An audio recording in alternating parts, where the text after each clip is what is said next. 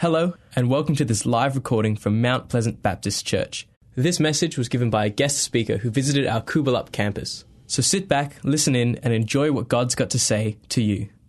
Well, thank you to the worship team.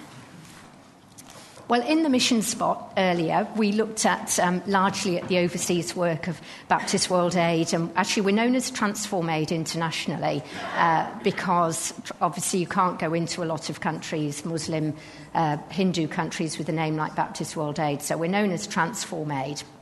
And in this message, I wanted to just try and unpack a bit more about this idea of mission, and now that I'm working for a mission organisation, and what it really means. Because, of course, Jesus, before he returned to the Father, he left the words of the Great Commission. That was his final thing, go and make disciples of all nations. And then there's these words in Acts chapter 1, verse 8. Again, this is just before Jesus went back to the Father. You will receive power when the Holy Spirit comes upon you, and you will be my witnesses in Jerusalem and in all Judea and Samaria and to the ends of the earth.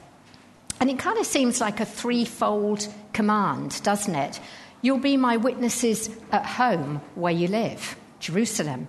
You'll be my witnesses in the wider community in Judea and Samaria, and you'll also be my witnesses to the ends of the earth. And somehow I was thinking, I think Perth literally is one of the ends of the earth, isn't it? It's like one of the four corners. I think it's spiritually very significant in that way, but we haven't got time to get into that today. It's just a thought. And when we think about Jesus himself, of course, he was an itinerant preacher. He didn't stay in one place. People wanted to keep him in one place. And of course, going back to that whole thing of people were living then as many people in the world are living now, no medical care. And Jesus was a healer. So of course he was popular. Of course they wanted him to stay. But he said, no, I've got to move on because this is why I've come. I've come to preach the good news of the kingdom. And on he went. And just as Jesus had said would happen when the Holy Spirit came at Pentecost and fell on the disciples in power, the gospel began to spread out from Jerusalem, driven largely actually by persecution, interesting. But spread it did, just as he said that it would. And we think about Paul having that dramatic conversion on the road to Damascus, encountering Jesus in his glory, absolutely life-changing. And of course, we know that in the fullness of time, his whole life became about mission and journeys. He didn't just stay in the same place. He was planting churches. He was going and encouraging those churches and so on. So what about us? Where do we fit in with all of this and the Great Commission that Jesus gave? You know, should we all be selling up and moving out to Nepal or Africa or somewhere like that? And where does the work of Baptist World Aid fit in with the Great Commission? Well, I think this verse from Acts holds a great key for us, because you will be my witnesses in Jerusalem, in other words, in Kubi or Leeming or wherever it is that you live. You'll be my witnesses in Judea and Samaria, which could be our wider community of Perth and Western Australia, and also to the nations. So when you live in a place like this, you might not be able to afford to go to the nations, but Baptist World Aid is actually a vehicle through which Baptists can be involved with our mission to the nations, because we all need to have a missional mindset in all three of these areas. So I want to look firstly that we are actually created for the purpose of God. We know that everybody is created in God's image because Genesis tells us that, and that of course includes non-believers. And I think that's why we see everybody. It's very rare to meet a person who isn't capable of doing anything kind or good. That is quite rare. But in the scriptures there are over 2,000 references to justice, to care of the poor and needy. And Psalm 97 verse 2 says that the very foundation of God's throne is described as being righteousness and justice. Just take hold of that picture for a moment. It's incredible. This is who our God is. And so we know that this is an important area. And actually, as I've come into this work and speaking on behalf of very poor and needy people, the spiritual battle has intensified. There is a spiritual battle over this work because I think it journeys so close to the heart of the Father, because he is about care and goodness and love for all people, not just Christians. You know, this is so central to who he is because he's a caring God. Now, these days, many businesses and many people are into philanthropy and doing good works, and under our TAI banner, we've got companies that support us. And social justice causes like the Ethical Fashion Guide appeals actually to a lot of young people. But not everybody's involved in this work because they're believers in Jesus, but because they're made in God's image. So most people do want to, they do to a certain extent have a heart for justice. But the English preacher, J. John, makes the point that Christianity itself is like an invitation. And once you accept it and you believe that Jesus is the Son of the living God, that he gave up his place in glory as the King of Kings, he humbled himself, he became a man, he gave up his life willingly, he didn't have it taken from him, he gave it so that our sins could be forgiven, all the wrong that we do, and he opened the door for us to know the Father and to be intimate with the Father again. And once we accept that and accept that invitation, our life, of course, completely changes, and things move from being on a good deeds campaign. It's not a good deeds campaign anymore, because amazing as it is, even though we're clay pots and we're broken vessels, this is how God has chosen to work through us, his people. So we're no longer doing good deeds because it makes us feel good. We're about the Father's business, and it's the Lord Jesus as the shepherd of the sheep that leads us on, and we trust him to do that because he says he will. He is the good shepherd. He leads us into what we're meant to be doing. And of course, in the Great Commission, his final words before he returned to the Father was, I'm with you. You're not going to be in this work on your own. I'm going to infill you with my Holy Spirit, and I will be with you as you go out in my name. So much more than a good deeds campaign. And there's another thing about the invitation of Christianity. Once you've accepted it, you pass it on. You become an ambassador for the kingdom. So every single follower of Jesus, everybody in this room, is on a mission. And we're made for it. It's not just special people who are called to go off to Africa or Nepal. You might be one of those people. But more usually, Jesus wants to use you and the gifts and talents that he's given you right where he's placed you on the earth. And that is actually quite good news for most people. Like, I do enjoy travelling. I enjoyed going to Nepal, but I was very pleased to get back to Western toilets and comforts, I must admit. So I think that's pretty good news for most of us. And for most of us, this has certainly been true in my Christian journey, even after you accept the invitation of Christianity, it's not done there. I find that Jesus is always saying, come on, I've got more for you. Step outside of that comfort zone. I want to challenge you. I want to show you fullness of life. You know, when I was back in my 20s, a long time ago, it wasn't on my radar at all that I would ever become a pastor or live in Australia. Any of these things, it's all been God's action in my life and in my husband's life as well. And you know, sometimes I come across Christians and I think the sad thing is that many of us miss out on what God wants to do in our lives, in and through us, because we're control freaks. And we want to hold on tightly to the reins. We don't want to trust him. We don't step out. And do you know who misses out if we don't? We do. We just miss out on all that blessing because it's exciting to be about his work. It's challenging and it's difficult. I didn't particularly want to step away from my role at Mount Pleasant, to be perfectly honest. And he didn't show me what was coming next. But look what I would have, this opportunity that has opened up.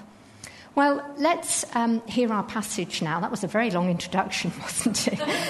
Sorry about that. But this is about a group of believers, people like you and me, who are being sent out on a mission by Jesus. And he gave them some instructions to follow. So I think this might be quite helpful.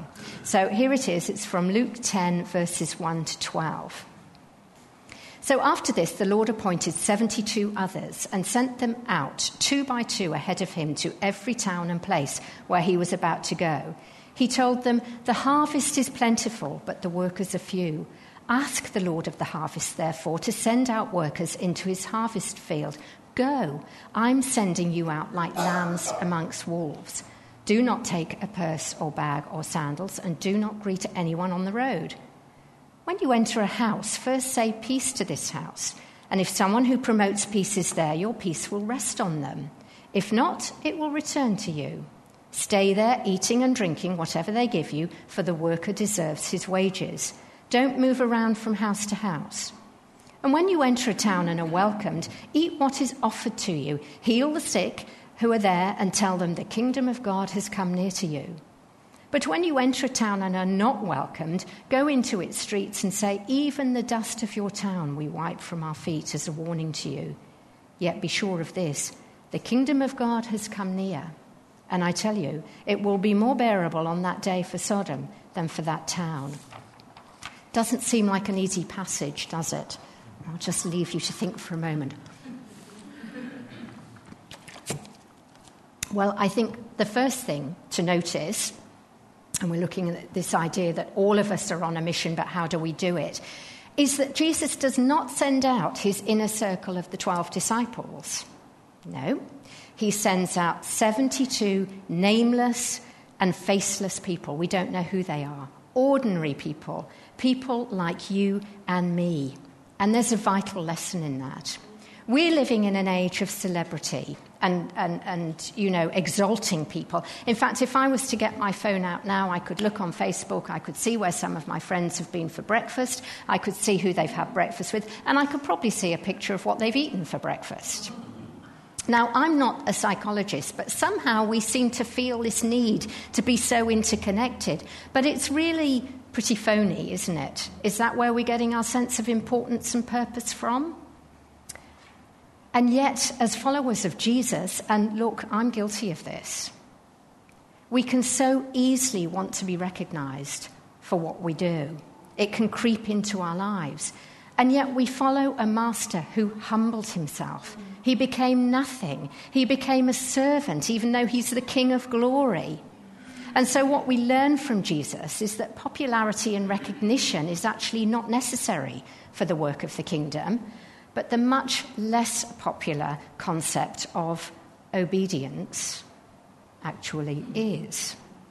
Now, some people will be recognised for what they do, and it made me think of Peter, when he's really getting a bit jealous of John, and there's rumours going around that John's going to live forever, and Peter says to Jesus, well, what about him? And Jesus very politely says to him, what's that to you? In other words, Peter, mind your own business, get on with your walk, and let John get on with his. Because Jesus, and actually this passage, is intensely practical. Because God is practical.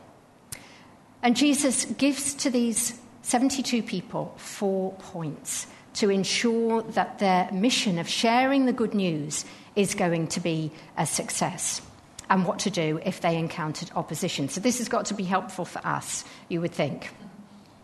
So the first point is to pray. Pray for the workers because there's not enough of them. And if you've ever done children's ministry, that's definitely true. Sorry, that was a bit cynical, but it's true in most things. There's not enough workers, so we need workers. Now, do you remember when Pastor Ben Gray was here not so long ago? He was at Burragoon speaking at that weekend conference on prayer. It was wonderful. And he ministers a great deal in the Middle East, particularly in Iran, where, interestingly, the church is growing faster than anywhere else in the world. He said that more people have come to Jesus in the last decade, more Muslims, than in the previous 13 centuries. Wow and wow. God is on the move, and yet they're under extreme persecution. So Pastor Ben Gray referred to this passage, and he said that the problem for Christians in nations like Australia is we get stuck on prayer. And we never move to action because the next instruction is go. Stay focused. Don't get chatting to people on the way. Don't get waylaid. And so I think the relevance to us is that having prayed to be about the Father's business, The Lord loves that kind of prayer. He wants to answer that prayer. So he's going to be opening up opportunities all around us, but we have to open our eyes and see them and be obedient, be intentional. It could just be talking to that person that you're always at the bus stop next to, or somebody that you don't know that well at work, but they're going through a difficult time, showing kindness, making time for people. This is how he works. This is how he directs his people. Well, what's next? Verse 5. Jesus tells them that to go into homes that are welcoming, find a person of peace, meaning a person who wants to engage. So if you think about the parable of the sower, as the farmer was throwing out the seed, it fell on different pieces of land. Some fell on the path, some fell on weeds, some fell on stones, some fell on fertile land. So as we move out in the name of Jesus, going out in his name, we'll get different responses from people. And that's important because the kingdom of God is always advancing. And Jesus is knocking on the door of many, many people's hearts, people that you and me know. And when you think about John the Baptist and all those people that poured out into the desert to be douched in water by some mad-looking guy in crazy clothing, you have to ask yourself, well, why did they do that? What was the draw card? And it must be that the religion of the day, all those rules and regulations that the Pharisees were laying on people, it wasn't cutting it for people. People were hungry for an encounter with the living God. And you know what? People that we know in our community here at Kubalap or wherever we are, there are people here who are hungry for an encounter with the living God. Same in Nepal, there's people hungry there as well, and all across Australia. And so amazing as it is, the way God has ordained it is that he uses us, the clay pot brigade, to be bringers of his light to these people. Well, I saw a post on Facebook recently. It rather caught my eye because it was a video clip of Lady Gaga talking with the Dalai Lama. I thought, well, this is interesting. I'll give you one guess who was doing most of the talking, and it wasn't the Dalai Lama. Anyway, choose kindness was her message. And she spoke about the damage of disunity, that there's an evil force in the world that wants to disrupt and make people hate one another and cause division. It was actually quite biblical what she had to say, and it was really good as far as it went. And of course, she's a celebrity, so lots of people were liking the post and sharing the post. Of course they were. I wasn't trying to be cynical, but what just crossed my mind repeatedly was that she totally failed to address how do we choose kindness. Especially if I've got a broken past and I was abused as a child or whatever, and I've got anger management problems, or I find I can't forgive. I've got a violent husband and partner. I've got difficulties at home. How do I choose kindness then? And left to our own devices, our history shows that we're not very good as human beings at kindness. Otherwise, we wouldn't have the Holocaust and other atrocities like that in our history. And the truth is that we actually need help to choose kindness. We need inner transformation. And to bear that fruit of the Spirit consistently, and like I said at the beginning of the message, most people are capable of kindness, but to consistently choose kindness, we need the transformation of God himself, and only God can do that. And the good news is that he wants to do it. He wants to do it. He wants to help us to be forgiven. He wants us to bear the fruit of kindness in our lives because his passion is restoration and restoring people. And that really is good news to a hurting world.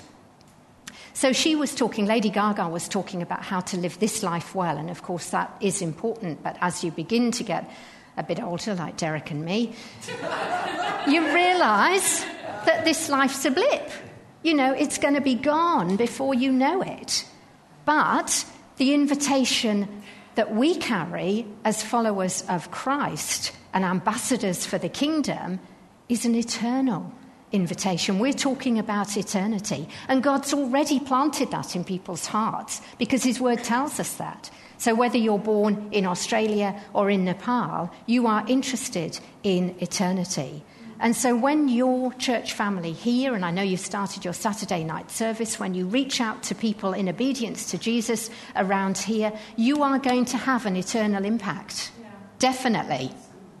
Because his word promises that. And it's so much more than a good works campaign. If we're about the master's business, following him, there will be fruit. Yeah. So back to the passage, Jesus' instructions say that when you interact with people, if they're receptive to you, it could well be that the kingdom has come near to that person and he is knocking at the door of their heart. And that's the same principles when Baptist World Aid goes out into the world and starts to look for new communities. We look for communities that are receptive to change. And not surprisingly, most of them living in acute poverty do want change. So the final instruction to the 72 that Jesus gives might seem a bit overwhelming to us. It's perform a miracle. And you think, really? That's a bit much. But what this really means is be a conduit of blessing to that person. And when an opportunity opens up to share your own story of what God has done in your life, heaven actually touches earth through us, through our own story, because we have been supernaturally transformed. And again, actually, Pastor Ben Gray was saying that when we think about the supernatural, we're thinking spectacular.